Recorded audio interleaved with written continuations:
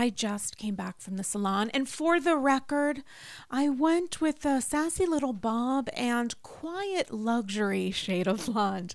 Yes, that's literally what we're calling it, quiet luxury. Aside from trips to the salon, I don't actually blow out my hair. My hair is naturally wavy, and that's why I love Ouai. Ouai's new anti-frizz cream is a lightweight cream that provides immediate frizz control that lasts for up to 72 hours. I know that I have a limited amount of time with wet, wavy hair in which to get myself in order. And that is why I love the anti-frizz cream. It has notes of bergamot, Italian lemon, violet, and more. And it smells unbelievable. Truly, as someone who is a little bit sensitive to scents, I put this in my hair and I feel great. It also genuinely pairs well with my perfume, which I appreciate. I don't blow out my hair because after years of color processing and attempting to make it straight, I know it looks better and stays healthier when I avoid blow drying, which is why I love the anti-frizz cream. I've used products, especially with wavy hair, where it feels heavy and looks kind of wet, and that's why I love Ouai's anti-frizz cream, because it enhances the natural waves in my hair. I still look like me, just a little elevated. And P.S., I am way obsessed with Ouai's other bestsellers. Their leave-in conditioner, detox shampoo, my personal favorite. Frizz-free up your schedule with Ouai. Go to TheOuai.com and enter promo code Andy for 15% off any product. That's TheOuai.com with promo code Andy. In the words of Meredith Marks, when it comes to that week and a half before my period, I wish I was disengaging. My PMS is off the charts. Truly, Uber Eats needs to check in and say, it's about that time, isn't it? I know it is. The cravings are crazy. I want to crawl out of my skin. Now it's easier to manage PMS with Estro Control. Happy Mammoth, the company that created Hormone Harmony and Estro Control, is dedicated to making women's lives easier. And that means using only science-backed ingredients that have been proven to work for women. They make no compromise when it comes to quality, and it shows. For AGs who are friends of perimenopause, menopause, or postmenopause, Happy Mammoth has Hormone Harmony. It's not just a supplement for women going through those stages, it's also become a phenomenon. Women can't stop talking about it on social media. A bottle of Hormone Harmony is sold every 24 seconds. For a limited time, you can get 15% off your entire first order at happymammoth.com. Just use the code AndysGirls at checkout. That's happymammoth.com and use the code AndysGirls for 15% off today. I'm engaging.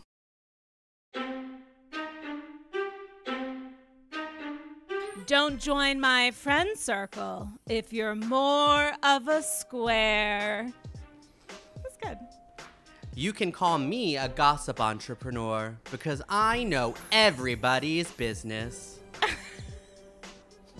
Wait, that took me. I had to think about that. I didn't get it. Oh, I love it. I'm not gonna lie. I love when you had to think about it. I love a thinker. You guys, it's Andy Scrolls. It's episode 328. And I am so excited to have, obviously, the heart and soul of this podcast back on the show, who Sidebar was like, I don't know, more prepared for this episode than I have ever been at anything in my entire life. You know him as writer, producer, co-host of the phenomenal podcast you might know her from, and of course, most importantly, for history, for the Smithsonian of Bravo-based psychology podcast. Welcome back, OG of the AG, Damian Bellino. Damian, how are you?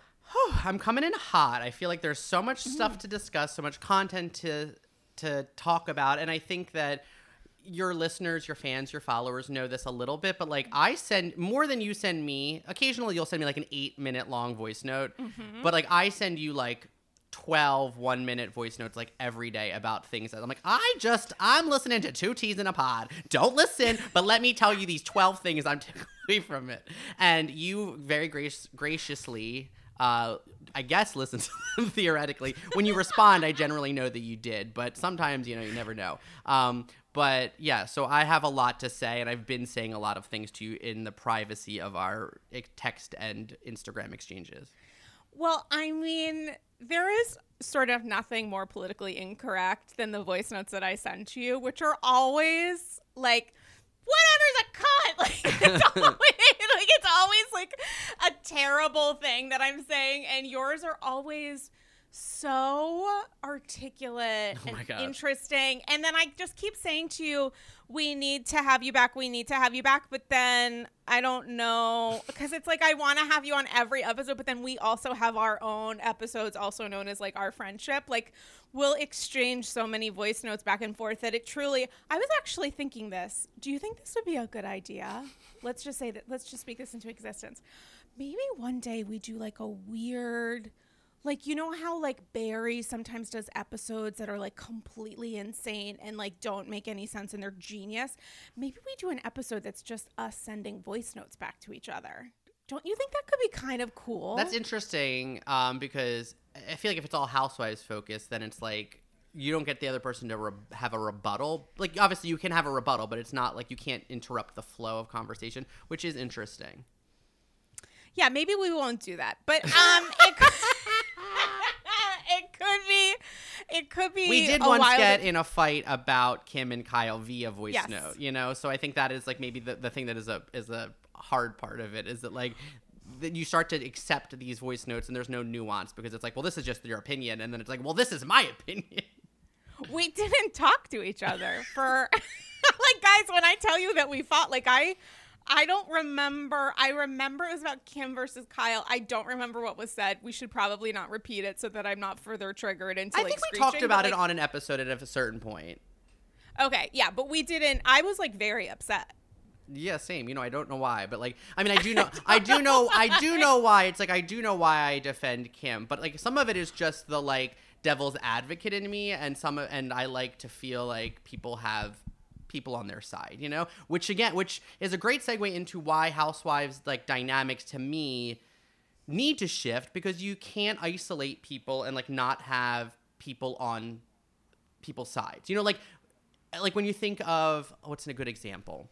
I think that in Girls Trip, if that had been a regular season, there would have been a good chance that people would have been like, we have to ice Dorinda out. But because these women were there for 8 days and because they were all such pros, obviously that didn't happen. But when you think about like that, wasn't there a season of OC when Tamara and Shannon just didn't film with Vicky because they like were so mad at her from the previous season, and it took them the entire season to get back to filming, and it's like, that's not fun to watch. And sometimes I feel like Beverly Hills, it's like obviously the dynamics are changing, but it's been like a 3-season attempt to shift these dynamics, and it still doesn't feel like, when you see women who are, they're not OGs, but like the women who've been there longer, so Kyle and her crew of like what the Fox whatever, and then you see the newer women, which would be like Garcelle and Crystal and Sutton. When you see any of those, I think Crystal feels like the most like natural, like fit in with the Fox Force whatever, but like Garcelle and Sutton, it still feels like they are on an island of their own. And I don't know, do you know what I mean? Like that dynamic where it's like the dynamics are not shifting quick enough for me, and I think that's what's necessary. Like someone needs to say, we need to see the other side. Like Dorit needs to be like, we need to see the other side, and if that means that I'm jeopardizing this friendship with this like these co-stars, that's okay, because that's going to make the better show. It needs to be more parity in the dynamics. It can't be 2 against 6. Like that's not cool. That's such a great point, but it also makes me question, like, do you think there really has been a focus on shifting the dynamics, especially since, as you said, Crystal has seemed to get along with the Fox Force, which TBD because of the mid-season trailer, but I don't know that I agree that there has been a focus on reshaping the cast. I think there has been a focus from behind the scenes. I think that the show and like the production and the network know that the dynamics need to shift in order for story to be interesting. And I think that anytime someone finds themselves in a position of power as a fan favorite, as a, network darling, as a production darling, they start to feel invincible. And I think that if history of reality TV has taught us anything, that so many times when that happens, like many women maybe remain untouchable, but so often on these shows, you eventually see when those women hit the wall with production being like, we're not playing nice anymore because you're being a jerk, or we've protected you for a really long time and you refuse to change your behavior. So I think Dorinda's last season on New York was an example of that. Not that they were like protecting her prior, but I think they weren't trying to offer her grace in the edit. I think they showed it. I think Teresa just got an interesting edit her last season, which is like, she's still the star of the show, but she's not being positioned as a hero, And I think that on other shows like Dre and Michelle that happened, where they like showed footage that a producer caught on Basketball Wives on a phone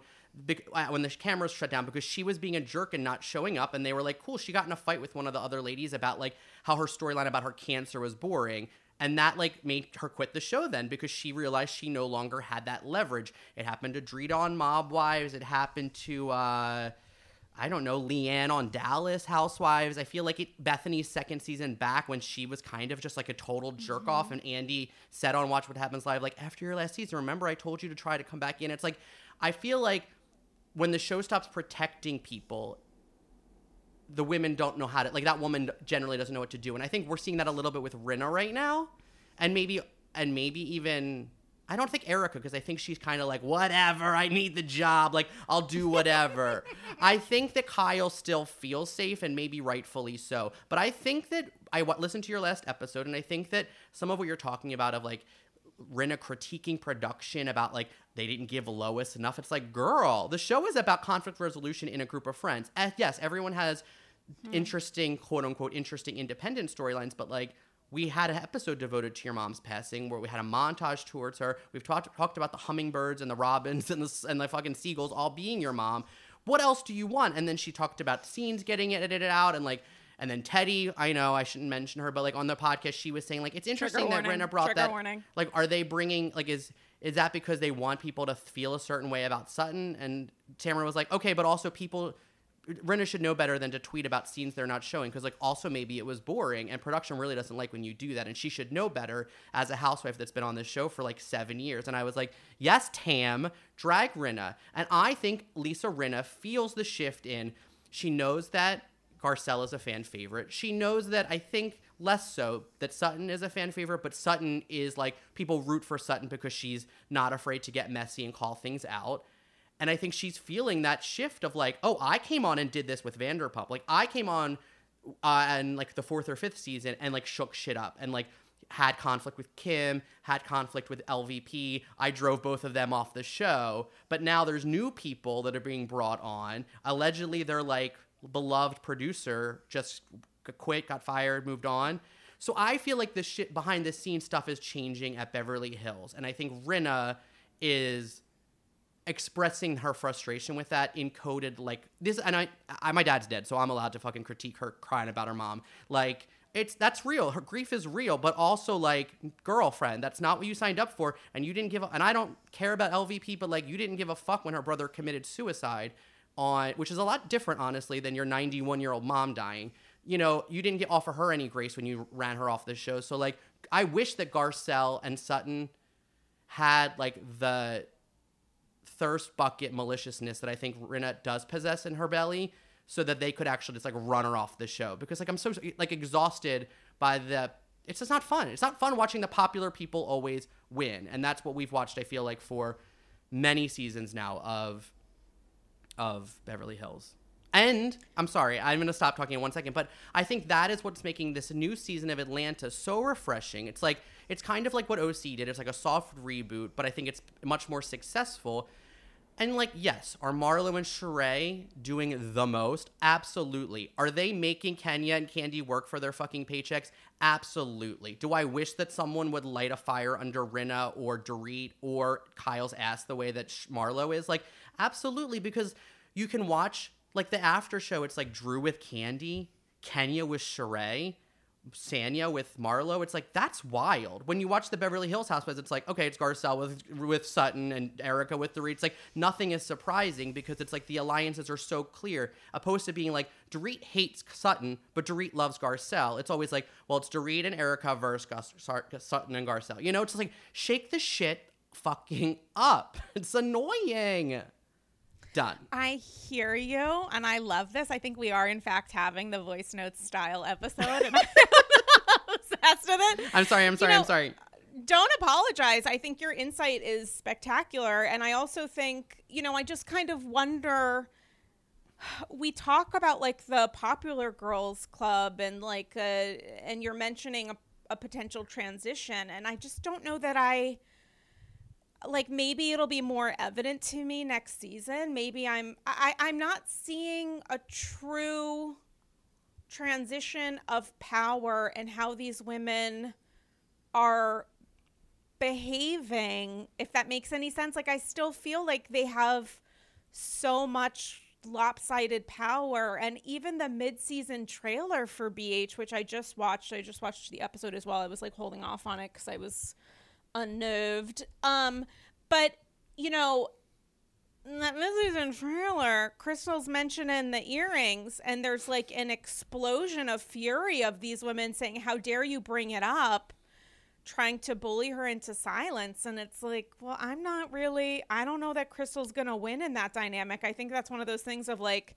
with bated breath, just hands in prayer, wait for the audience reaction.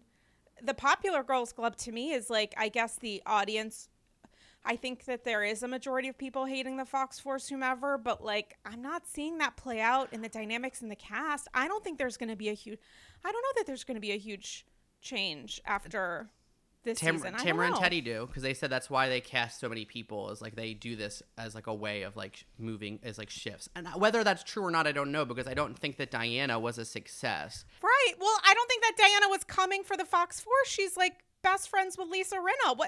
Adding women doesn't mean taking away power from the Fox Force. That's the problem. Well, I think though that generally speaking, right, that at a certain point, people who've been around for a long time, if they feel like their stories have run out, then they are fired. And whether they'll offer, I mean, I don't know. Maybe Rinna shows up at the latter half of the season because she's coming for Kathy, but I don't know. I mean, I have to say that the fact that Kyle, Rinna, and Erica like did a press tour together, like they all went on Teddy's podcast. Again, I'm so sorry. But like knowing that like whatever conflict Erica and Rinna have is fine now, and theoretically whatever conflict Kyle and Rinna have is fine now, it does take a little bit of the like wind out of my sails. Like I was more excited to see like Kyle face off against Rinna, but now I'm like, does she take Rinna's side over Kathy's, or like is everyone just like hunky dory now? Like I want there to still feel like there's palpable tension coming into the reunion, opposed to feeling like everybody's fine and everyone's just basically acting for the show, Not to be that person, but like I don't believe that there was ever tension with. I think that the tension that Kyle will always have tension with her sisters. I think any tension with her friends of like, don't say that. Like even with the Rinna, when Rinna said that Kim was like likely to die by the end of the day, by the end of like business hours, there was a discomfort that Kyle felt, maybe a light tension, but I believe that there's a true tension with Kyle and her sisters that has probably always existed. I don't know that there's really a true tension with Kyle and Rinna that happens this year. Like that to me is like questionable, or it's like maybe. Really? You don't think that there's real conflict about whatever happened? And who knows? I mean, I feel like the rumors are probably more interesting and salacious than anything we're actually going to see. But you don't think that there's real conflict about Rinna going out of her way to make sure that stuff that happened off camera is brought up on camera to make Kathy look bad? You don't think that Kyle's going to be like, you're an asshole? I think that Kyle's going to say you're an asshole, but it's one of those things of like, I promise I'm not lying, but you cross your fingers behind your back. I think that there's a lot more freedom that the Fox Force feels about expressing tension and anger to each other because their alliance and their production power is so strong that I think that they probably feel comfortable expressing tension and anger to and about each other because they know that they're like power together, like hashtag stronger together. Like, I think that they know that they can express animosity or whatever to each other because they'll all end up okay. Like, I don't believe that that is real to me. Like, I think that, like, if Kyle expresses whatever, I in my head am like, oh, okay, but like there's a little bit of a wink there. I don't know that, because I don't know that they're interested in not ultimately getting along, because that would involve breaking this down. Why would they want to? They don't give because a they shit want to make about a good anything, show but because they want to. I don't know that they care about making a good. They do. They want to get renewed and make more money. Like, they want to get renewed for another season and be brought back and make money. Like, that's.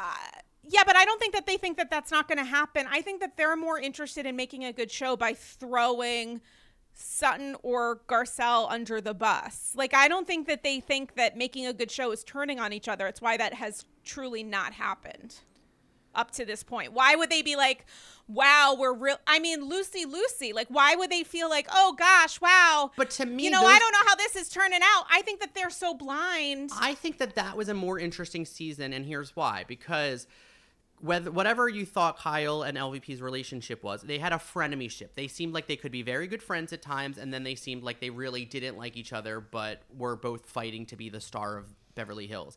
Dorit came on as LVP's, ally lapdog, and I think that Teddy came on, I think, as Dorit's friend, which is obviously fake, but then was like being used as a pawn by LVP. So when those dynamics shifted, it was interesting to me, because you were actually seeing people be like, you've been doing this for years, and now we all finally are like raising the veil and calling out what it is, opposed to going along with what you have told us to do. What's not interesting now that those women have all remained aligned and act like we want to watch them continue to punch down. And like, what I mean by punch down is like watching the new housewives, always be in the hot seat and always be the ones that are at like on the receiving end of their whatever conflict and drama. And I think that the show knows it needs to cycle in new housewives, because I think that Sutton is clumsy with her words and is kind of annoying sometimes, but I think she's like a necessary asset to the show because she doesn't know how to do it so well, and so therefore her clumsiness creates conflict that seems at least somewhat organic and real. She puts her foot in her mouth, she says the wrong thing, she can be passive aggressive, but she also can be kind of like mean but also like funny, and I think all of that is valuable. I think watching four people who are like very seasoned at it now do it all just feels like you guys are just like throwing the same people under the bus, and like now they're letting Diana do it for them. I don't know. I would love to know what you think, because I think that I've heard some critique. Two things.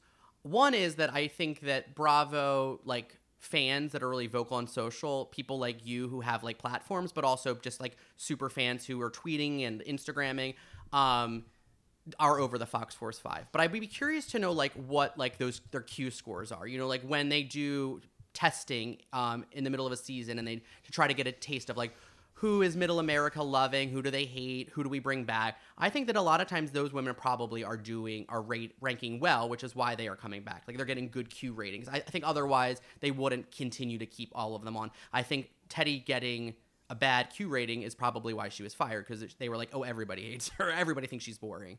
So that's like part one, is like I think that even though we feel way about it, I do think that maybe other parts of the fan base that are less vocal or don't have as big platforms are still into them. I think the other thing is like, what do you think of the way Atlanta dynamics are changing? Like, does it feel too forced to you? Are you interested in the way their dynamics are changing? Okay, there's a lot there.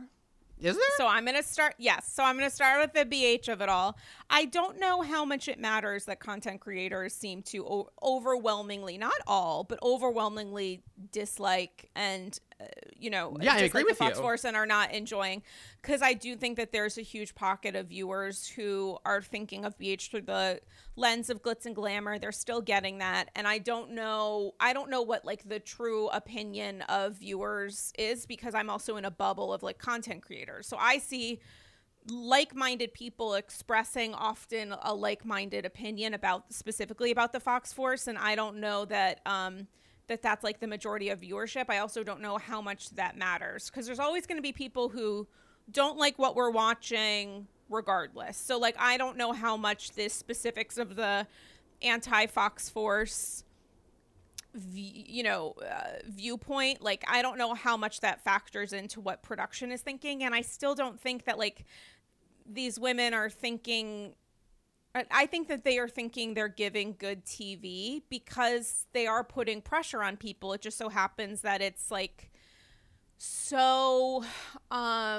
it's like a foregone conclusion that they as a majority are going to needle and put pressure on Sutton or say things to fuck with Garcelle. Like, that's not interesting, but it doesn't, to me, I'm not thinking that the Fox Force in the middle of production is thinking we need to give better content or something. I think that they think that's what they're doing, is like by doing these things. And like with the Diana addition to the show, it sort of ends up being more of the same but different, because when Diana and Sutton are fighting, Diana might sometimes feel like a spiritual addition to the Fox Force, but she's not. So I guess that's a little bit of a change. Like, I'm not sure that I'm buying the idea that the Fox Force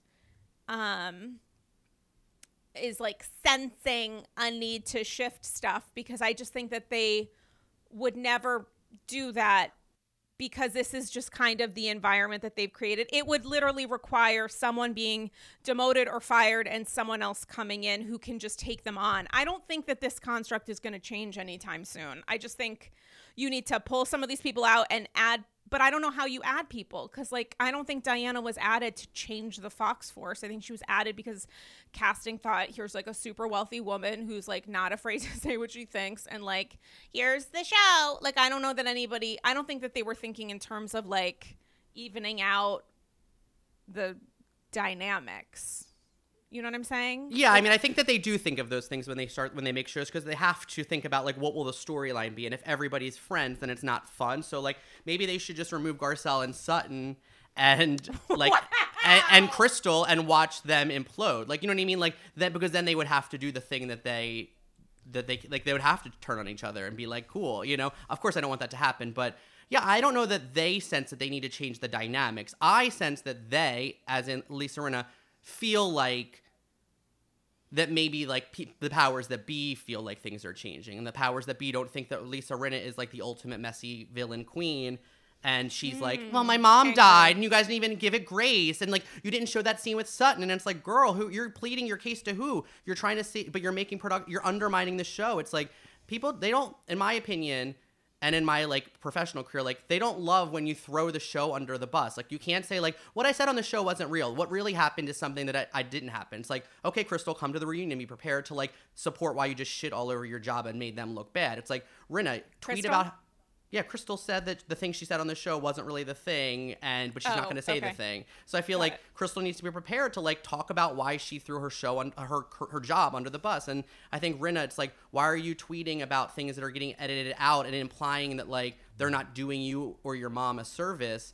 Again, it's your job. Like, you can speak out against it, but I just think it's a slippery slope to be on unless you're really able to back it up. And I have a feeling that whatever Rinna has up her sleeve in the second half of the season might be enough, but I don't know. I mean, who knows? Who knows if Kathy comes back, if Kathy engages with it, if Kathy said she's going to show up to the reunion, so I guess we shall see.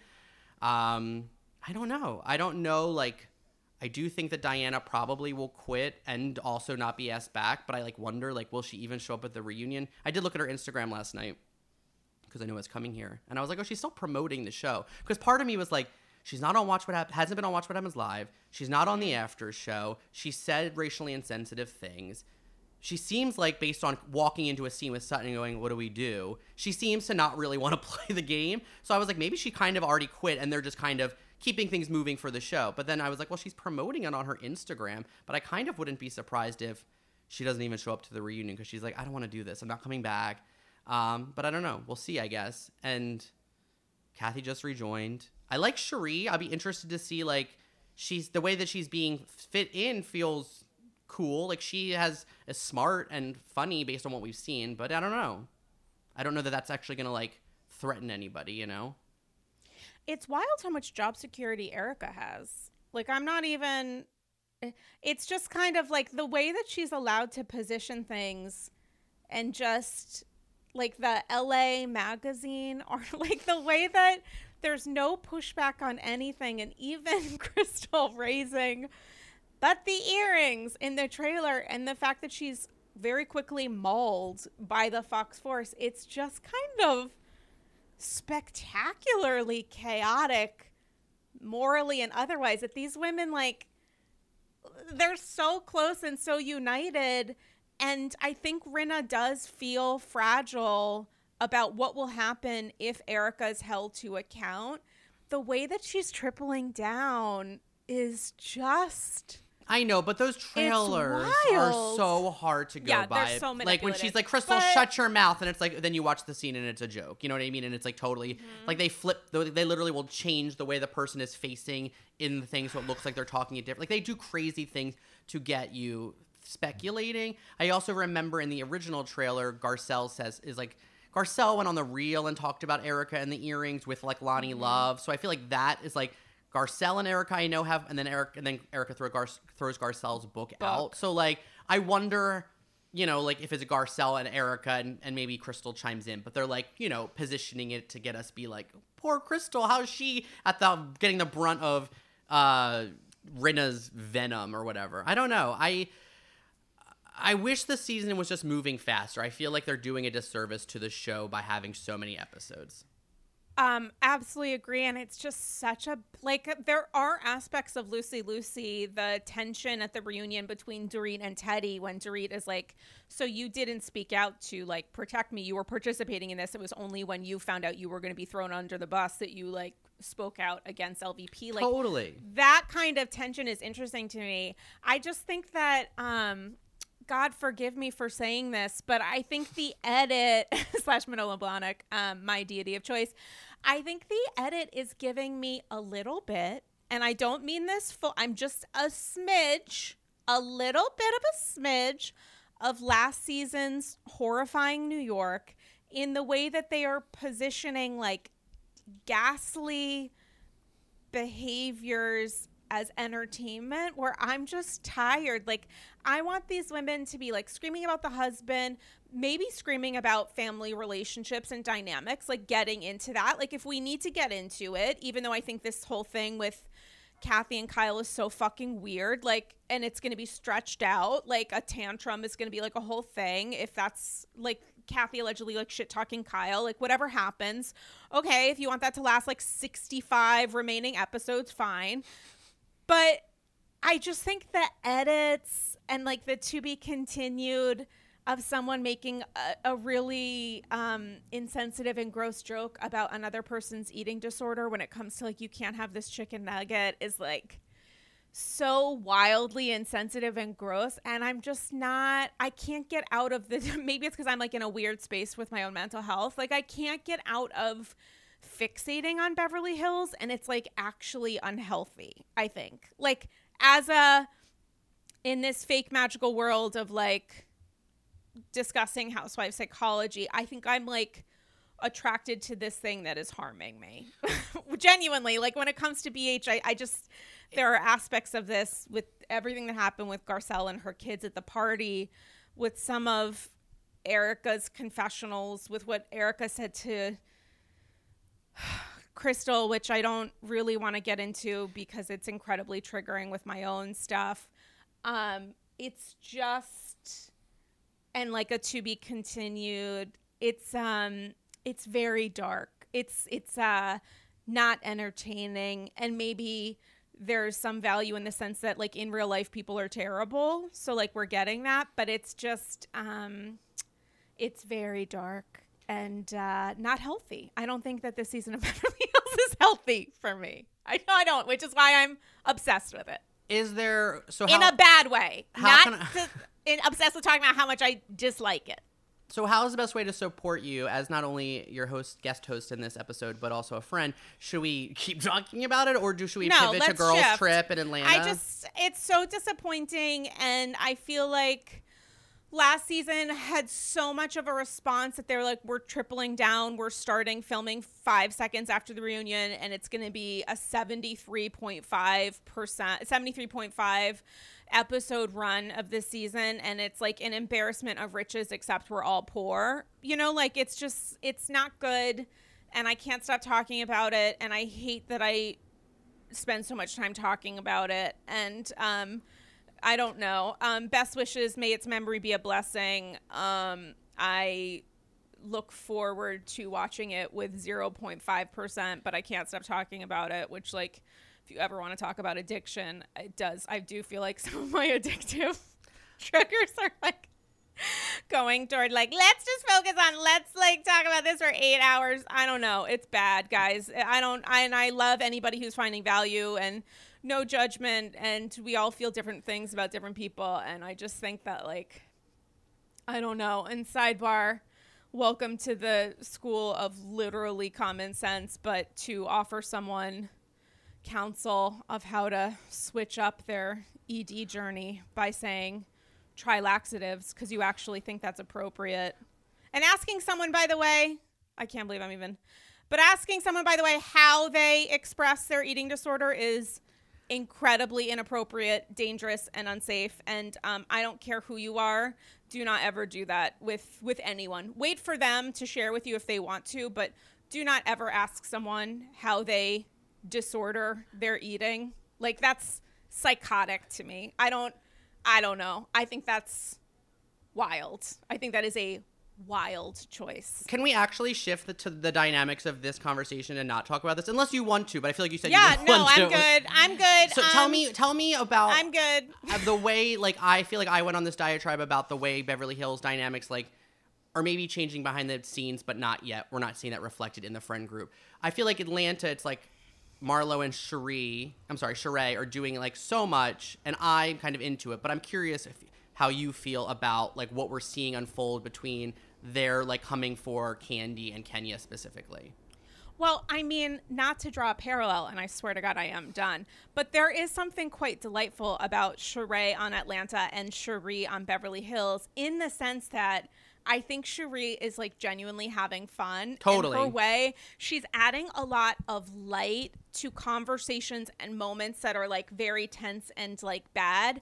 And so I love that she's in the room. I love that she's, like, making, you know, jokes and making people laugh. And she seems really funny and really charismatic and dynamic. And I love it. And for Sheree on Atlanta, like, I think, I don't know how to say this because, like, I don't agree with that as I say it out loud, but it's like, it's not that she, like, doesn't give a shit, because I know she gives many shits, but her way to just kind of, like, go along with Marlo, even though I don't know that she, like, agrees with Marlo, but I think she's, like, playing the game, like, she's doing, like, a little bit of a dance, is to me very funny. And I like it in the ways that, like, Marlo thinks her insults are funny, but they're often, like, very damaging and mean and terrible. With Sheree, I think that she, like, pulls out or makes Marlo seem lighter than she is, which I think is very valuable, because Marlo can be so horrifying in her behavior sometimes that it's like, oh, it's actually kind of, like, funny and great that, like, Sheree is kind of, because I don't know. I think she's, like, so happy to be back, and I'm happy she's back, and I can't think of anything to critique when I think that it's not an alliance. I think that their, like, team up is funny, because I don't think that Sheree, I don't know. You know what I'm saying? I think that Sheree is having a great time and is really happy to be back and having fun, and is, like, trying to course correct the She by Sheree stuff, but also is offering us vulnerability with, like, watching her relationship that we, like, watched her wait for, watching it implode on camera is interesting. Like, I think she's kind of giving us a lot, and I agree that I don't know that she necessarily agrees with Marlo. I think this is a weird parallel to draw, but I kind of see, like, a little bit, there's a element of Kyle in this where, like, Kyle is not usually the housewife to talk shit about everybody behind their back sometimes, but, like, that's not her MO. But she will listen to a lot of people get dragged and like not defend them. And I feel like that is what Sheree, no, I'm sorry. Sheree. That is what Sheree Whitfield was doing. She was just like laughing and giggling, which to me was like hilarious. It's like she was like Marlo was like, Kandi was a hoe, Kenya fucked every rapper, and like you're just watching Sheree be like, woo, ha, woo, and it's like it was so funny. And then you want to watch What Happens Live, and someone asked like why did you laugh when Marlo said Kandi was a hoe, and like, you know, is that like why? And she was like, I really don't even remember it happening. She was like, but also like, she was like, also this rumor is like not a new rumor though. She's like, Kandi's been called a hoe in the past before. Like, it was like funny because she kind of said like, I don't remember it happening and didn't mean it, but also kind of doubled down on it by being like, but like Kandi shouldn't be that bent out of shape about this like old rumor about her being a hoe in her like 20s. It made me laugh. And I agree. Like there is something, I don't want to draw the comparison. I know you and I were both more team recent season of OC than a lot of people were, because I think a lot of people thought it was boring. Mm-hmm. I kind of thought it was like refreshing and like not like a minor work in the scope of OC, but I didn't think it was a bad season. I enjoyed like having a little bit of a refresher. I think Atlanta, it's like not an amazing season like we had, you know, from, I don't know, seasons like 4 through 9 or 11, depending. But I think it does feel like a refresh. It does feel like, because everybody's sort of at odds, but also like a lot of different people are friends. Like I was really shocked when I watched the after show and was like, I was like, because they showed everybody in single cam at the beginning, and I was like, are people all solo? And then it opened up and I was like, Drew's with Kandi? And I was like, how did Drew get like premium seating with Kandi? It's like, can you imagine if like Diana was with Kyle? It's like, that's like what's so interesting is that Kandi is like the star theoretically of the show, at least in salary, but like she's with Drew, who to me is like, as Michael Arsenault said on this show, she's like such a tryhard, but it's like funny to laugh at her. And like but also like, I kind of think now she's like offering me what Dorit, which again, it's like polarizing. People think that they're annoying or like them, but she is a tryhard, but it's like fun to watch her try and be a good housewife. And I think she's like, I think the things that are awful about her and annoying and her husband and like Stark are interesting, but then like also she's she's silly because she has a silly business that isn't real or whatever. You know, I don't want to come for someone's business. I'm acting like I'm on Housewives. I don't want to come from someone's business. But like there's just silliness around her, and then her mom being like, there's a person after you, and then they're adding friends in, like Fatum is being like, Ralph is Danielle, and I was like, what is happening? But like it's all feels rather light, and like nobody's really super angry. Drew was mad that Sanya called Ralph Drew when she was recounting a story. She was like, oh yeah, I asked Drew about, and Drew was like, did you just call him Drew? And it was like, what is this fight about? But I'm into it. Like, I'm into it. It feels fun, and I feel like most people seem like they're having a good time. Maybe not Kandi and Kenya, who feel like they're being attacked, but I like watching Kandi get riled up because she doesn't always do it because people don't come for her. That's what I wanted to get your thoughts on. Like, how do you feel about Kandi being in hot water by several members of the cast? Yeah, I mean, I do think that the Kandi having people wear sex toys was weird. I mean, I know that was like old news at this point, she's but tripling down on it. It felt weird, and like I just felt like, I do agree, like if people didn't want to do it, they didn't have to do it, but it just also felt like a distraction from her Broadway show, which I saw, which was about like it wasn't not a comedy, but it was about like black men's experiences in America, and obviously that really runs the gamut of what that can be. So it seemed an interesting and weird like deflection of her being like, I'm gonna promote my sex toy business as well as my Broadway show, and I just think that was weird. So I was kind of on Kenya's side, even if I thought Kenya was being a little bit like, Kenya was playing it up, in my opinion, for the show, but I also thought Kandi was like weirdly doubling down. But in terms of like the hoe stuff, like I don't think any of that's cool. Like I'm not like pro Marlo being like slut shaming and being like, Kandi sucked dick in the locker room, Kandi was a hoe, she has to date down and pay for, you know, have guy because her pussy isn't that good. Like that stuff is wild, but do I like watching a trailer where Kandi is like, I'm not Michelle Obama, you go low, I'll go lower? Like, yeah, I'm into that. I'm into Kandi having to have like a point of view. I think that now I'm obsessed with Beverly Hills, but I think that sometimes when a show is successful, they just, the more senior people who've been around, who have higher paychecks, who have bigger followings on social, they facilitate story, but they aren't in the story. I think we watch that a lot with Kyle. I also love Garcelle. She's like currently in my top 5 housewives, but I think like she's never been super in it. I guess last season with Rinna, but like she is facilitating a lot of drama this season and not showing a lot of personal story. And whether that's because her personal story is like her going to the set of The Real and writing a book and that's like boring, sure, but it's not like we're not talking about her personal life, you know? So I think what's nice is watching Candy get called out for stuff. And yes, maybe it's silly and it's fake, but it's like she's getting pissed off because she's like, don't jeopardize my name. Don't come for my brand. Don't come for my businesses. Don't come for my husband. Like, that's real stuff. I can never imagine, like, I imagine on like Jersey, I can imagine that happening. I can imagine that on Potomac. But I feel like some of these other shows, Beverly Hills, it's like boring because nobody's willing to like be like, we're all cool, like, right? Like I can say something about like you're this and we can get past it because we know we have like the show is about having uncomfortable conversations that you maybe wouldn't have with coworkers on camera because that's the premise of the show. Yeah, I feel like there's a line crossing that Candy is protesting on Atlanta, and with Beverly Hills they're like, well, if we go against your boundaries, that's kind of the same thing. And it's not. Like, it's not. To talk about or be weird about someone's eating disorder or someone's child or children is not the same thing as like talking about gossip. And that's why it's so frustrating to me, especially that BH takes up so much room in my head.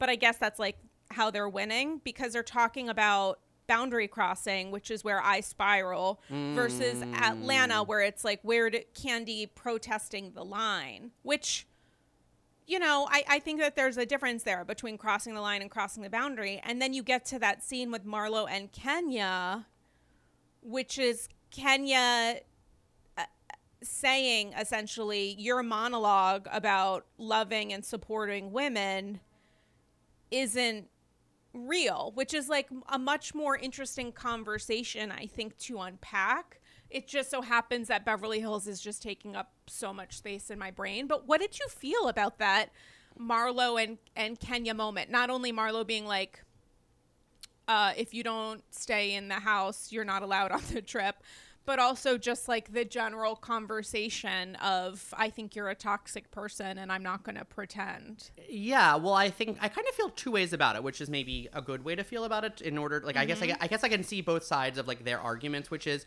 I like respect what Kenya's saying, which is like, you are pushing me, you want a reaction out of me, you're saying you're pro women and this is like a sisterhood, but and like that you want us all to be better friends, but then when Drunk Kenya, which was like iconic, was so and was being so funny and literally like making direct eye contact with the camera, and Marlo was like, you can't keep Mark, and I was like, oh, like it was not the time. Like Lisa Wu needed to put Marlo in place, but at the same time, I'm always most interested in, you know, I think I've said this on the show before, but maybe not. You know, like that old UCB sketch on their show where it would be like the fortune cookies, and it would be like and you add in bed after the fortune cookie. So like you read your fortune cookie and you're like, in bed. So it'll be like, you will be very prosperous in this next year in bed. Like that's the premise of the sketch, is like you add in bed to your fortune cookie fortune. Wait, I didn't know that was a UCB thing. I thought that was just a thing that people did. Oh, maybe it's not a UCB thing, but the UCB had a sketch on their old show about it, so that's I always associate it with. Oh yeah, no, I remember that was a big thing in like my 20s, which BCC I'm still in. But like I remember, yeah, same. There was a thing of like adding in bed. Yeah, like so when 100%. I think about housewives arguments, I often like to add this like in bed sort of like addendum, which is.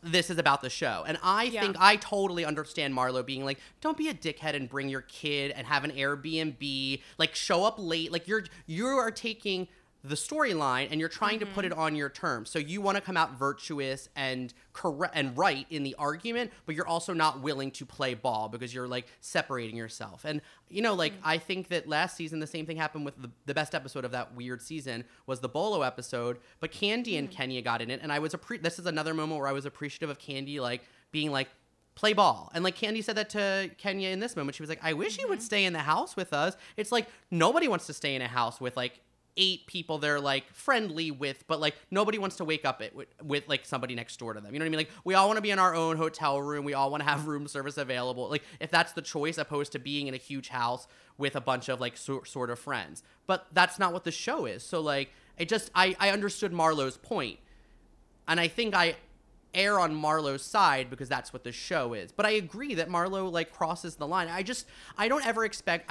if all of the women did things that I thought were correct, or that if everyone respected everyone's boundaries and where the line is, like the show would never have conflict. Obviously that has to happen. But I do think Marlo goes really low. But I would argue that like Atlanta in particular, maybe Potomac as well, are better about like what is fun shade and what is and like what are fun digs and what are like what's dark. And I think they let a lot slide. Like I remember when when Mark showed up and he was very handsome and he had a nose ring, and like Portia and Nene and like and Cynthia, like they all kind of had a joke about like his nose ring. And I think Andy asked Kenya about it either on the reunion or at Watch What Happens Live, and she was like, oh whatever, like that's fun shade. Whereas I feel like on another housewife show like Beverly Hills, someone would have been like so upset that like you came for Mauricio and he's off limits. You know what I mean? Like, I just think that the boundary, like, I think Atlanta, when they're like, Candy used to be a hoe in the 90s, maybe it is a soft spot, a tender spot for her. But to me as a viewer, and I don't know, I'm not Candy, that doesn't feel, like, I feel like we know that's not true. We know Candy's married to Todd and has been, and they seem very happy, and like they seem like they show their relationship a lot and like their flaws and all. So to me, that doesn't feel like a super low blow. It may be a tender spot for Candy, but I think it creates interesting dynamic on the show. You know, what do you think? Do you think Marlo's, it's too much? I mean, sidebar, I don't remember Kenya being thrilled with the nose piercing stuff. I thought she was like, that's not great. I don't remember her brushing it off. I could be wrong though. I think she brushed it off because I think Andy asked about it and she was like, that's okay. Like that's fun shade as long as they're not like coming for his integrity and character. That. But I could be wrong, but I think I'm right. No, I'm sure you're right. Yeah, I mean, I think that like I don't think there's a certain way that the edit can happen that can reposition things and make things seem worse than they are in the moment, but that also can like give a little insight into how production wants people to feel. Yeah. And it feels like there was a kind of manipulation or just like grossness with the edit on New York and aspects of the edit on Beverly Hills, like with the idea of the to be continued saying like these really dark, inappropriate moments are entertainment. Like there's a idea of normalizing really gross aspects of these women's character as like the same kind of fun as anything else that I think is weird and not successful, which is probably what they'd be more interested in me saying, that it's just like not working. Yeah. Versus I hear you. Atlanta, where I think that there is more of a deft ability that these women have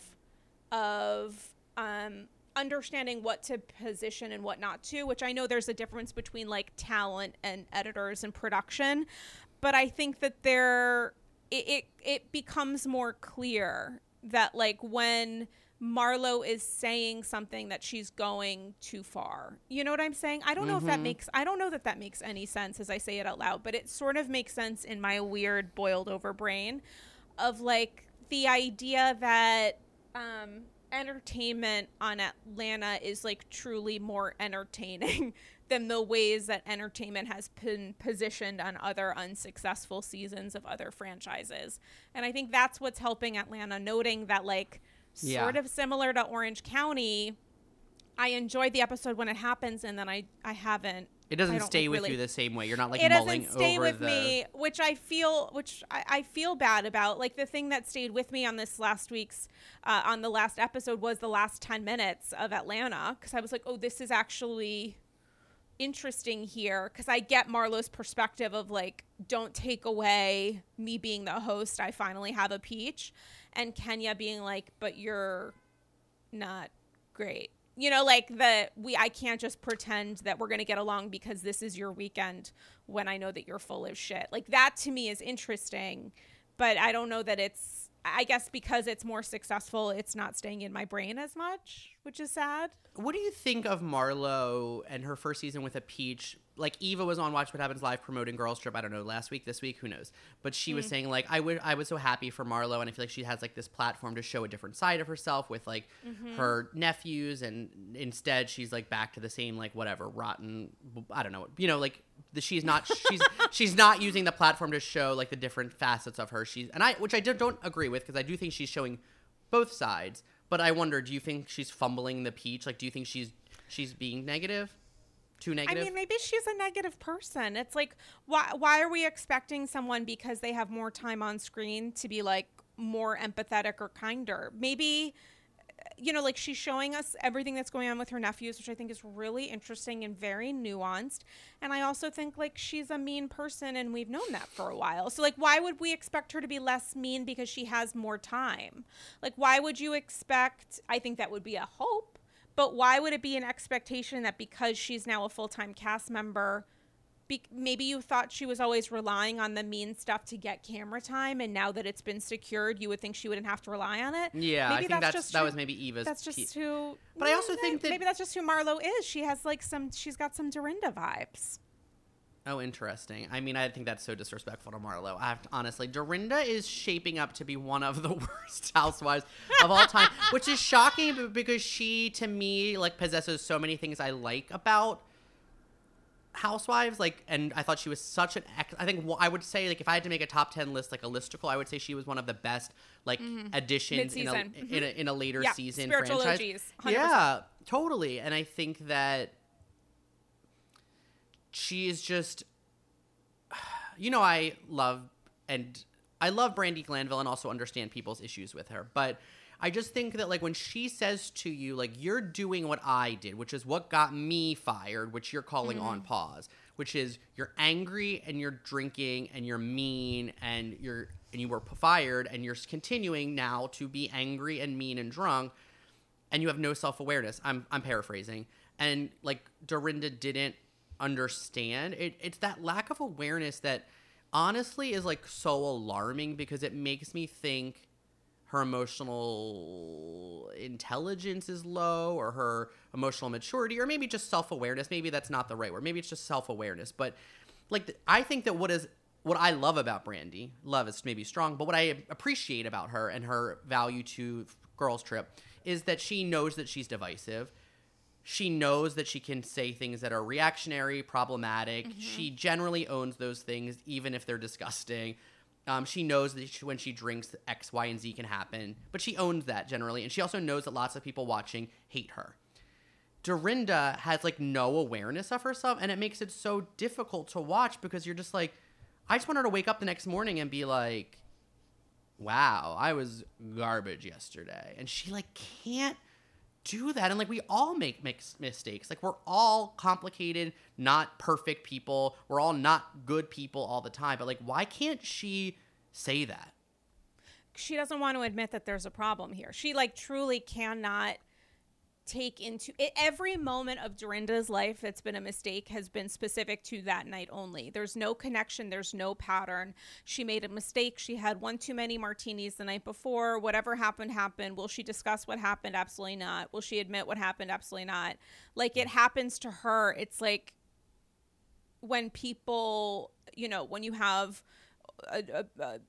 an issue with your short-term memory, it's like Dorinda refuses to have anything but short-term memory loss, or rather can only position herself as having something having to do with, like, a moral culpable short-term memory. But the ways that she, like, defends her behavior while saying that said behavior didn't happen is wild. Like, she has twice with Brandi and with Tamra, when she sees that someone is crying as a result of her going too far, she literally says, dry-eyed, I'm crying too. Like, that's the Tamra stuff was wild because she actually was like, And then like on Watch What Happens Live, if I'm not mistaken, she said like I was crying, and I was like, oh, I thought it was a joke. I thought you were mocking her, but were we supposed to believe you were really reacting? Oh, I 100% believe that she was really crying. I thought it was a I haven't bit. seen Watch What Happens in forever. No, I think that when someone is being that aggressive and nasty and mean, my reaction would be to absolutely start crying because my body would be in like No, I'm not talking about shock. Tamra. I'm talking about Dorinda. I thought Dorinda's like, I'm crying too. I thought she was doing a bit, but then I think she doubled down and said like, oh, I also cried. No, What? because she's lying. Like I think Dorinda is thinking in her head, she's like, well, I felt like I was crying on the inside because someone was coming for me. So yeah, I was definitely crying. And I think that when Dorinda said, when Brandy walked out off of the dining table scene or whatever, and was like, I'm crying too, I think Dorinda thought, I am crying. Like, even if there are no tears, I am crying, which to Dorinda makes sense. And somebody posted, I forget what account, just posted like the NSL moment from New York. Oh, the from Halloween party, right?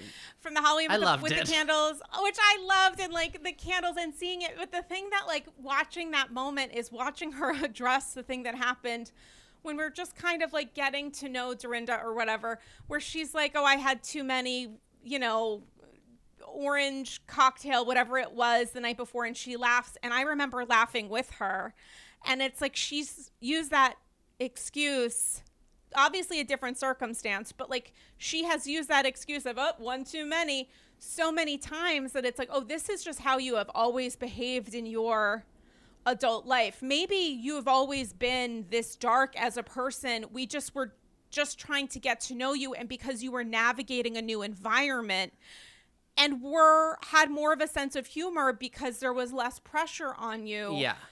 But maybe you have always been this hurtful and mean. Like maybe it was just that we were getting introduced to you. Yeah. And you were having more fun. But like maybe you were always this nasty, which is tough. Shout out to Astapro for sponsoring this episode and providing me with free samples. Astapro is a first of its kind nasal allergy spray. It's the fastest 24-hour over-the-counter allergy spray. It starts working in 30 minutes while other allergy sprays take hours. Astapro is the first and only 24-hour steroid-free allergy spray. It delivers full prescription strength indoor and outdoor allergy relief from nasal congestion, runny and itchy nose, and sneezing.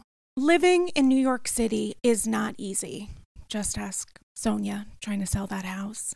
There are so many mornings where I wake up and think, oh my gosh, I'm having the worst cold of my life. And I realize it's actually from allergies. When my nasal allergies flare up, and that happens when the season changes and the temps get a little warmer than they normally are, I use Astapro, and I'm amazed at how fast I'm back in the game. And that game is looking for Dorinda on the Upper East Side. Astapro always has my back and nose. Get fast-acting nasal allergy symptom relief with Astapro. Go to astaproallergy.com for a discount so you can Astapro and go today. ASTEPRO allergy.com. Astapro and go. Use as directed for relief of nasal congestion, runny nose, sneezing, and itchy nose due to allergies. Paris is always a good idea, and when I schlep on over to Europe, to my favorite city in the world, I bring with me a few important phrases that I have learned from housewives. C'est bon, chic c'est la vie. Je m'appelle the Countess, n'est-ce pas, Luann? And while those key phrases are important when speaking to any French bravoholic, for other matters of life, that's where Rosetta Stone comes in. Rosetta Stone is the trusted expert for 30 years with millions of users and 25 languages offered, including, of course, French. It features fast language acquisition. It immerses you in so many ways. There's no English translations, so you really learn to speak, to listen, and to think in that language. It's an intuitive process. You pick up a language naturally, first with words, then phrases, then sentences. J'adore Chris Manzo. Et toi? There's a speech recognition filter, which gives you feedback on your pronunciation. It's convenient with desktop and app options, and it's an amazing value. Rosetta Stone's lifetime membership has all 25 languages for any and all trips and language needs in life. That's lifetime access to all 25 language courses Rosetta Stone offers for 50% off. A steal. Don't put off learning that language. There's no better time than right now to get started. For a very limited time, AGs can get Rosetta Stone's lifetime membership for 50% off. Visit rosettastone.com/today. That's 50% off unlimited access to 25 language courses for the rest of your life. Redeem your 50% off at rosettastone.com/today. Today. I wonder, I think that I love drawing parallels. It's like I love a parallel. Sometimes, I sometimes love a comparison. Sometimes not in a good way, like not in a correct Same. way. Welcome to my life, 100%. But I think that this show, I've heard a few interviews or like a few people critique like different franchises. Like for example, when Teresa was really drunk and spread the rumor about Evan, and I think that for Christian Grey Snow, that's his name, correct? Mm-hmm. I think when he was on your show, I think he said something like, well, they don't want, like, Teresa can't use that as an excuse to why she spread the rumor, because production doesn't want her to say, like, they got me fucking, I was drinking Patron on the rocks all night because that's my drink and they know to have it, Like, they don't want you to just, he didn't say that, that was me again, but like, they don't want you to blame alcohol for your behavior consistently. And I think that, I think some of that issue came up with Kyle, with Sutton, the way she's acting like out of her mind, and people were like, Kyle, and I think that Kyle said she was like, I was trashed, and she did, I think, in the after show say like she had too many margaritas, and maybe I'm sure like from time to time it's the truth, but it can't be consistently your crutch. And I think that I know that some people like really feel triggered by like labeling people as such, but like to me, Dorinda is an alcoholic. There are many housewives that are alcoholics that are not, that have drinking problems and don't address it, and I think that like that push and pull with them, it's like hard because it creates tension and no one wants to label them as such on camera, but also like they're awful. And I think sometimes it's sad like Sonia, and sometimes it's mean like Dorinda, and sometimes it's chaotic like Brandy, and sometimes like there's a lot of examples of it. If you like, we could probably find somebody on every franchise, and I just think that like she has a problem. And I think that I told you this yesterday in a voice note that like both Eva and Brandy in separate interviews have both like been like offered her a lot of grace in saying, I know she's going through something, or like she's not in a good place. And my brain's like, what is that place? Is it because she's still grieving the loss of her husband and they know that she like is dealing with that? Is it because they know she has a drinking problem but don't want to label it as such? Like, people are offering her a lot of grace. And listen, everyone deserves, I would say lots of people deserve grace, especially people we're watching who are being edited to be characters on TV. We can give them a little bit of grace. However, you're still allowed to be held accountable for your behavior. You're not allowed to be a monster and mean to people and then be like, I'm going through something. We all have stuff. We don't need to, it's not a competition. We don't need to rank, but everybody has stuff and we're all hopefully doing the best we can. She can't just like be awful to everyone in that house and get a pass. And I don't know. I think that sadly I loved her, and I like when she's good, I still do. But I sadly feel like this not great place that she in is going to be rewarded by casting her on Legacy. Like, I think that she's going to come in hot and have conflicts probably with everybody because of how they treated her when she was put on pause, or how Jill treated her on Girls Trip. Like, she's going to come in guns a-blazing for everyone because whoever knows is on the cast, whether it's Ramona, Luann, and Sonia, who all stayed on the show after she was fired, she's going to have something to say about it. Whether it's Jill, who she just filmed Girls Trip with, she's going to have something to say. Whether it's Tinsley, who maybe coming back, who they had a conflict. Like, she's going to have something with everyone coming in. I think production's going to see it as an asset, and I think the viewers are going to be like, wow, Dorinda's a monster. Yours look so sad. I mean, I had to Google a quote while you were talking, and I was actively listening because I was like, this reminds me of something.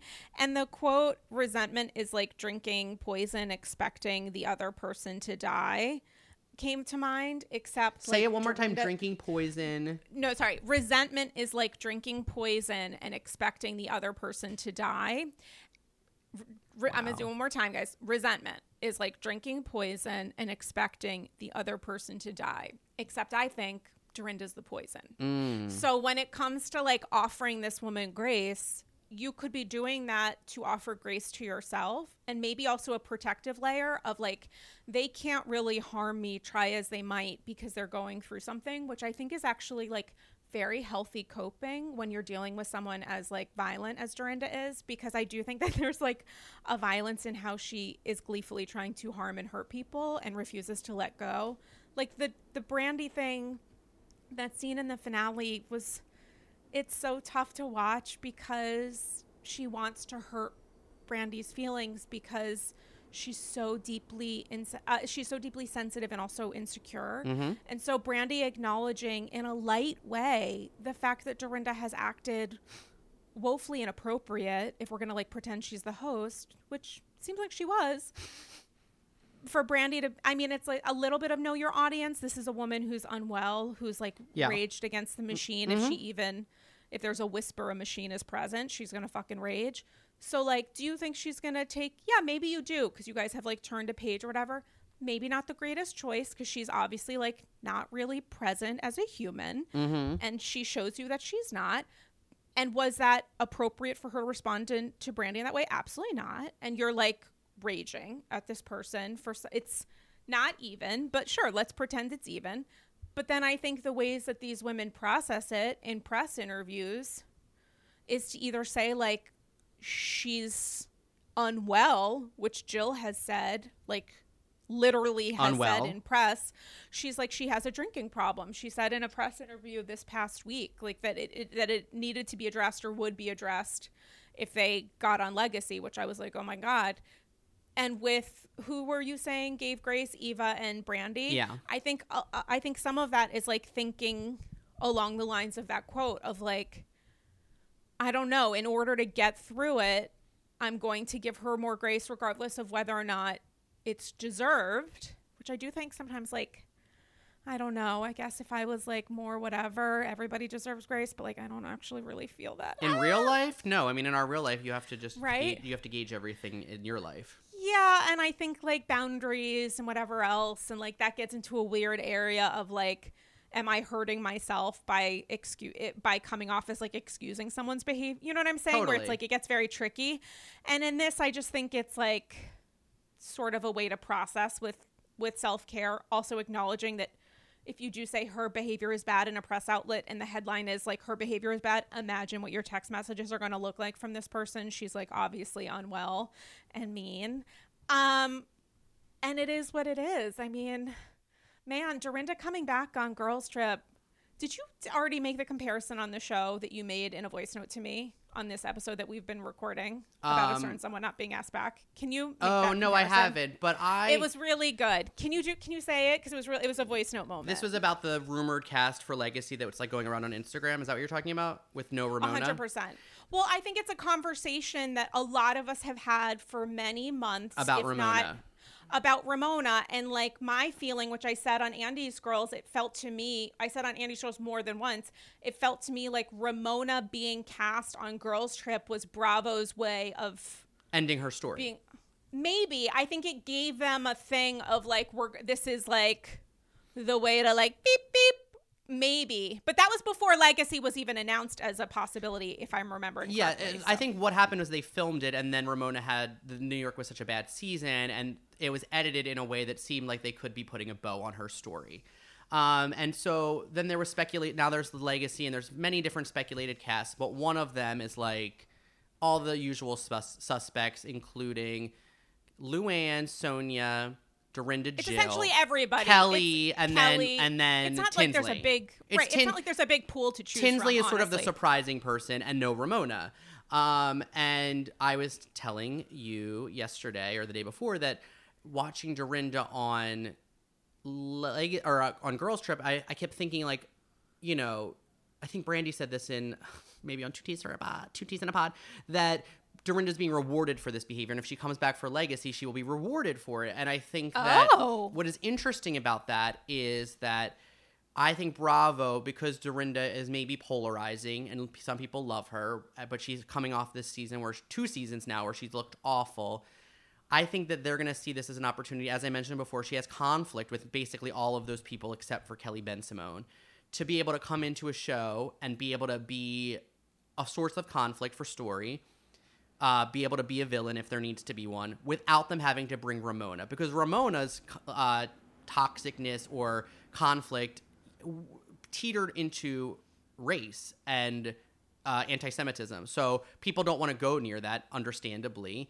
But they also, I think that all the people in the comments are like, no, Ramona, we need her. No, Ramona, we need her. We need conflict. I think they have conflict in this new Dorinda, who's unwilling to, see outside of herself. And so it's like, great, she can come in. She can try and go for Tinsley, go for Jill. Those are the easy targets. And then go for Sonia and Jill and, Sonia and Luann as well. Like, I think that it positions her in actually a better place, but it allows the network to cut ties from Ramona, but not have to sacrifice story for legacy.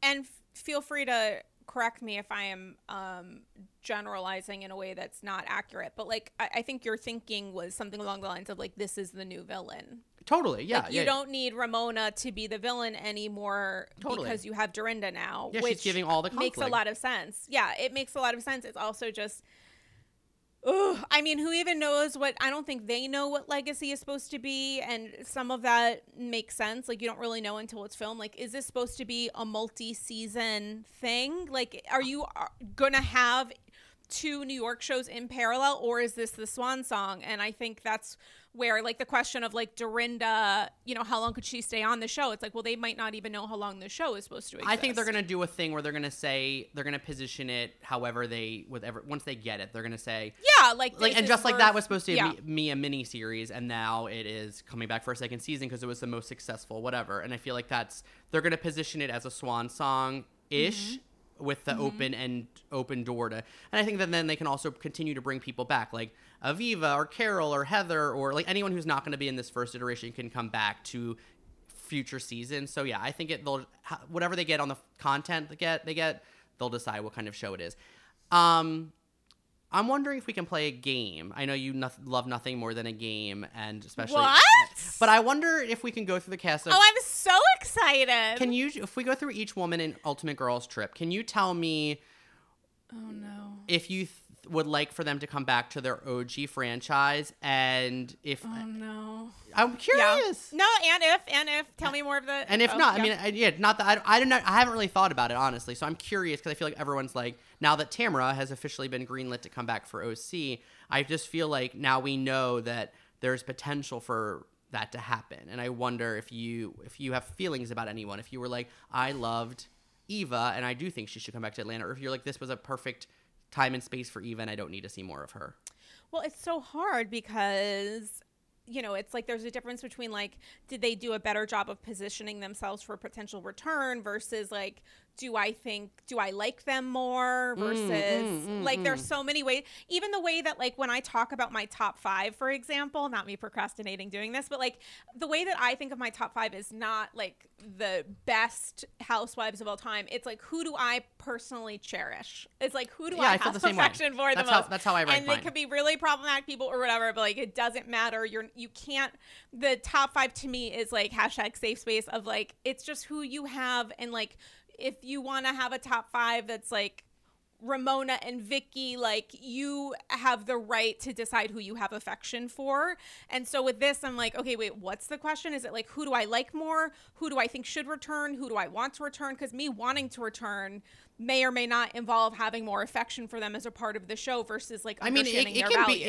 You can qualify out however you want. I'm just curious. You tell me how to qualify it. Qualify it. Give me 2. Say, did Girls Trip make you like them or dislike them more? And then be like, would you be interested in them getting another round? Or are you good? Okay, great. Okay, name a person. Okay, let's start with Eva. Okay, and tell me again. Did you leave Girls Trip liking her or disliking her more or less? Liking. Would you be interested in her getting another chance on Atlanta? No disrespect. Okay, Phaedra. Did the show make you like her or dislike her more? Like her more. Would you want her to come back to I would be open to that conversation, but I don't think it will happen because she literally is She's literally unwilling to acknowledge what took place during the reunion. She's also literally saying, like, I'm going to buy a house and move to Dubai, and I would like to join that show. So I feel like she's, like, angling for something because she knows it's not going to happen on Atlanta. I think it's, like, a not applicable because, like, Phaedra's refusing. Yeah, she's an exception. Okay, what about Vicky? Like her more. Okay, would you be into her coming back on OC? Here's the thing is, like, I have thought about this genuinely. I don't know what, and no disrespect to Victoria, but, like, what value would I don't know what I understand what value she would bring. Genuinely. No, I don't understand. I don't think I understand what value she would bring. No, I agree. I think it is interesting. Like, I think that her like her kids, I guess maybe Michael still lives in OC, but, like, her daughter moved away.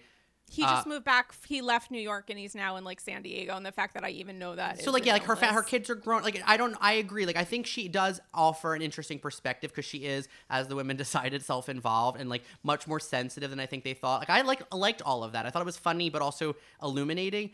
I don't know. In a group dynamic, though, she's not always great because she doesn't want to play ball with other women unless she knows them. So, like, she would play ball with Shannon and Tamara and maybe Heather, but, like, she would be like, I don't care about Gina and Emily. And it would be like, okay, this is why you got fired the first time. Like, you have to play ball. I'm into her going on another girls' trip. I would be into her going on a girls' trip that's, like, fancy and seeing if she still hates it. Like, I would be into that. I would be into a girls' trip that was like her and like Gina Keogh and Lynn and Tamara, like a legacy OC where it's like 6 episodes of them reuniting. Like, I would be into that, watching her in that kind of pressure cooker because it's like women she has history with, you know? 100%. There was a suggestion raised on Instagram of doing like a matriarch girls trip where it's like Caroline Manzo and I think that, like, put Vicky in that group. I think that would be so wild to see which women are absolutely bored of this dynamic and yawning and which ones are like going too extra and which ones are just happy to be included. Like, I would be into it. Again, the defense on social for Vicky of, like, she deserves to come back because she's an OG. I don't think that's how television works. And, like, I'm okay pretending I understand how television works in support of my weird defenses of people. But, like, of course. With Vicky, I'm like, I don't think you can bring her back to the show because she was on the first. I'm sorry. Apologies to this woman. Yeah, no, I actually agree, and I think that, like, maybe in 5 years, like, if something changes, you know, it's like also people need to live lives to have things to talk about on the show, and, like, if your show is life is only about the show, and you're not somebody who's like Tamara, who is just good at moving story and good at calling people out and doesn't care if people don't like them. And or you're not funny, then, like, there's no value. And to me, Vicky's funny, but, like, not like good comic timing. Like, funny because, like, she ends up in the hospital because she's wasted at every trip. You know what I mean? It's a different. Her value is really circumstantial. She needs more life stuff to come back. Sidebar, and I am going to make you record a Patreon, not right now, but later. And guys, you can look for that this weekend. But, like, there is something to be said. You made me, you forced me, you knocked on my door and said, Sarah, you can't do anything else with your life until you listen to 2 T's in a Pod or whatever the fuck. Oh my God, I can't believe it. He literally told me, he literally I told me actually said don't, it's self-harm. I know. And I did it anyway. Listened to it last night, the special Tamara's coming back thing. And there was something you said earlier in the episode, that we talked about when it comes to, like, Sheree's lightness on Atlanta, that the joie de vivre that she's expressing, the je ne sais quoi that I'm really enjoying.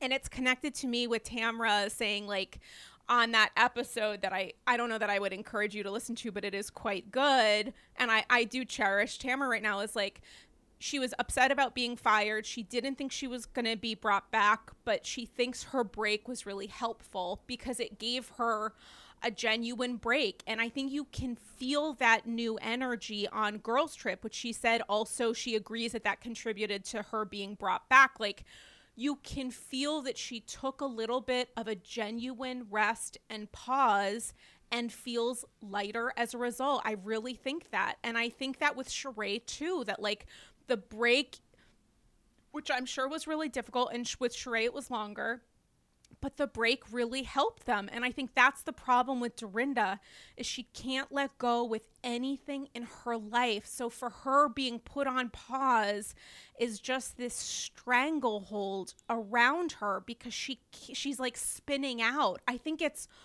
worse for her that she was told she was put on pause and she was told she was fired. Absolutely. Because she said this on Watch What Happens. She said it in press. She doesn't want to know why she was let go, but she refuses to acknowledge that this pause might be permanent. She's holding on like she does with everything in her life to the worst aspects that work so counter to moving forward, that because she can't acknowledge that she maybe behaved in a way that really hurt her employment, she can't let go of that, and that bad stuff has deepened. And it's like, ooh, look at it's why I love when an OG comes back, spiritual or otherwise, when it works. And I think in Tamara's case, it's going to work. In Sheree's case, it obviously has. And in Dorinda's case, it's like, well, if she's a replacement for Ramona, I guess that works, but like, it's not going to work for this person, and it's not going to work for the show long term. Anyway, continuing on, what's another name? And tell me again what the thingies are. Taylor Armstrong. Did the show make you like her or dislike her more? And do you think she should come back? I guess it would really be OC because she lives there now. Agnostic, which I always forget what that means, but like, what's an atheist is when you don't believe in God, and an agnostic is when you're like, whatever, like, you like what don't happens, believe happens. or not believe, yeah. Yeah, and I don't know what I am in my life. Okay. I know I'm Jewish, which means Hanukkah, but I think I'm agnostic in the fact that I whatever. And then what's the second part of that? Do you think she should would you come back? like want her to join OC? Because I think that's where she lives now, so maybe not Beverly Hills. I feel like she couldn't handle I Beverly. think she could. I don't know that she needs to be a friend of. I could see her at an event. I don't know that. I don't know. I'm not sure about that for Taylor, but I want the best for her. Okay, Brandi But Glanville. Yeah. Did the show make you like her or dislike her more? I think the show made me appreciate some aspects of her while also acknowledging that truly nothing has changed when it came to her using Russell's death by suicide as an insult against Taylor. I was like, oh, there's that darkness of someone absolutely crossing a line and then not understanding how that's connected to somebody else crossing a line because you refuse to acknowledge that you crossed the line. Would you can want her, only acknowledge that somebody else. Would you want her back on Beverly Hills? No, and I'm sorry that she was let go or whatever, or canceled, which I think the women thought meant cancel culture and not like canceled from appearing at the reunion, which made me laugh. But no, thank you. But maybe, but no, thank you. But maybe, absolutely not. Okay, and then I think with the last woman, I feel like Dorinda's covered. But what about Jill? No, do Dorinda. Okay, we'll end on Dorinda. How about Jillian Zarin? Jillian Zarin. Did this show make you like her or dislike her more? Like her, although we will be unpacking the funeral conversation on Patreon because I haven't unpacked that in full. And I actually think I understand what she was trying to say, even though she was baldly lying during parts of it. I don't think there's any chance of her coming back to the New York, but are you a proponent of her coming back to Legacy? Meaning she's not going to be on like the rebooted New York. None of the OGs are going to be. I thought you meant no chance of her coming back on Legacy, and I was like personally harmed and affected by that.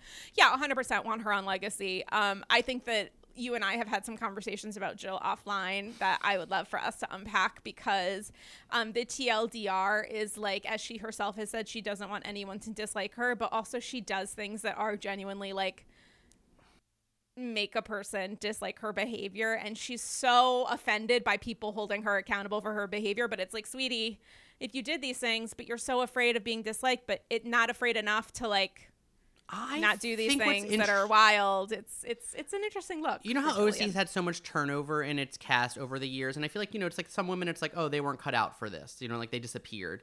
And what's interesting about Jill is like she did 3 seasons a very long time ago, and 4 seasons.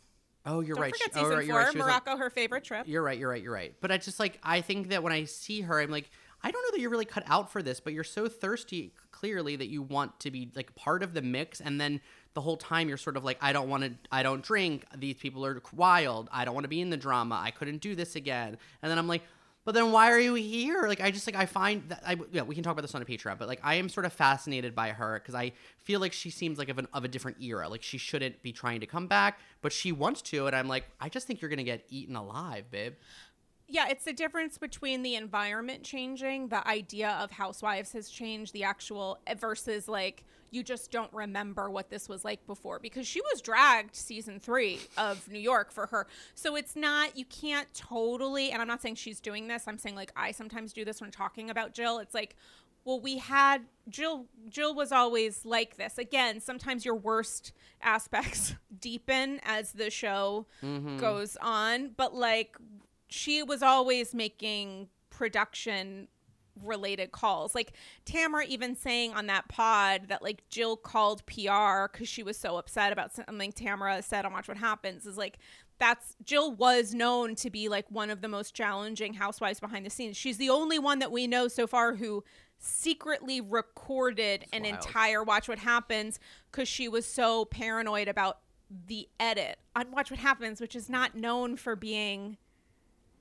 like really shady in that way against its guests. And so to have that kind of paranoia and like, ooh, it just is tough. Okay, and who was the other one? I feel like you missed a house. And Dorinda. We did. So we did Brandy and Taylor. We did Phaedra and Eva. We did Vicky. We didn't do Tamara because she's coming back.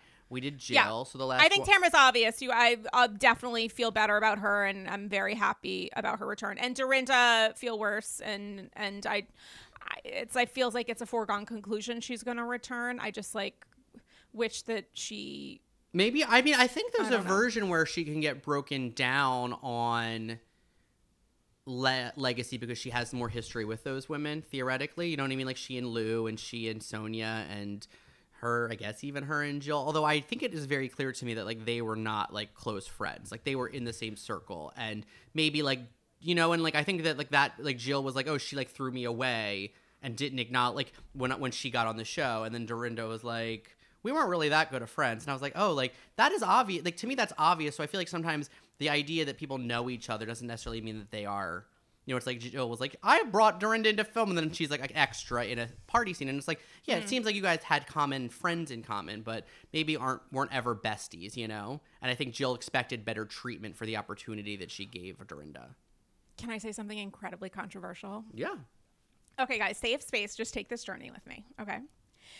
So in parent-child dynamics, and I'm thinking specifically of mother-daughter, there is sometimes the experience of like, you're young, you're very young, so like maybe you don't know if your mom's a piece of shit, you're going to love her because she's your mom. Yeah. Then there's like teenage years, your mom's a devil regardless, hormonal, whatever.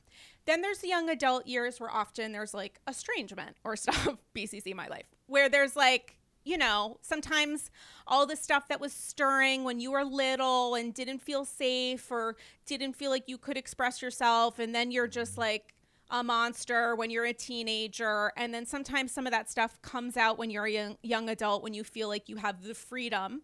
Maybe that's by living in a different location or otherwise to like maybe express some stuff that's been contained. Mm-hmm. Then at a certain point in your adulthood, there often is the like, and this is obviously very different with different relationships, whatever, and you do you. But there's often the like, let's just have peace of like, I acknowledge now that you're a person. I myself am a person. And there's a connection that I want to exist where it's like, let's put some stuff on the side. I would be very curious, and this will literally never happen, but having seen the different stages of mother-daughter relationships where we've seen that with Ramona and her child. We've seen that with Jill and her child. We've never really seen that with Hannah and Dorinda. And I would be kind of curious, this will literally never happen, and I don't know Hannah's experience, to get a better understanding of what it was like to have Dorinda as a parent. Because we've seen her be wild and mean and nasty with these women on the show. I don't know what she's like in real life and as a parent, and I'm not like questioning anything, but I would be curious for like an understanding from Hannah of what their relationship and dynamic was and how Hannah feels about Dorinda on the show. Because Hannah is younger than I am. We are both spiritually mid-20s plus, but hers is like less spiritually and like more literally, I think, in her mid-20s plus.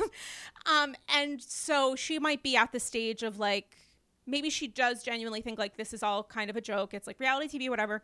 And maybe there's like a little bit of a like, my relationship with my mom is precious and I get that.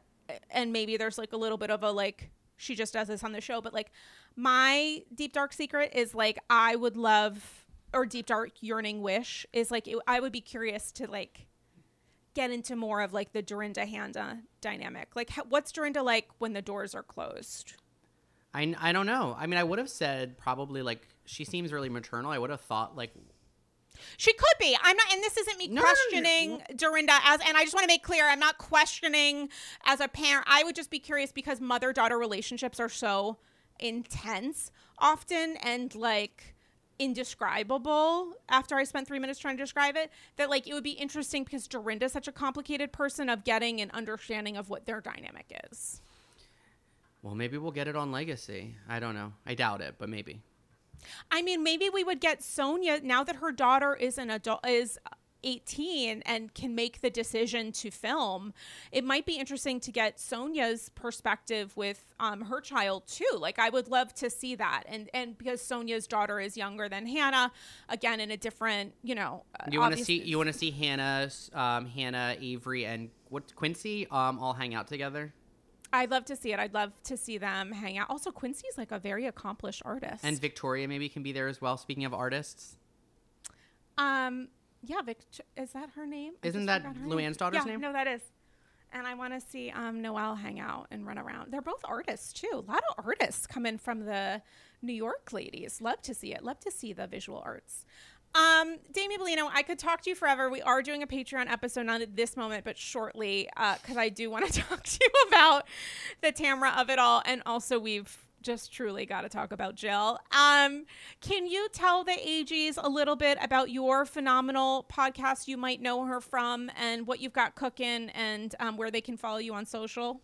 You can find me on social on all of the things at Damien Bellino. It's Damien with an A. And I am a co-host and co-producer of You Might Know Her From, where we interview character actresses, women and non-binary performers who certainly don't get enough shine from the industry. So it's all about cracking open their stories and talking to them.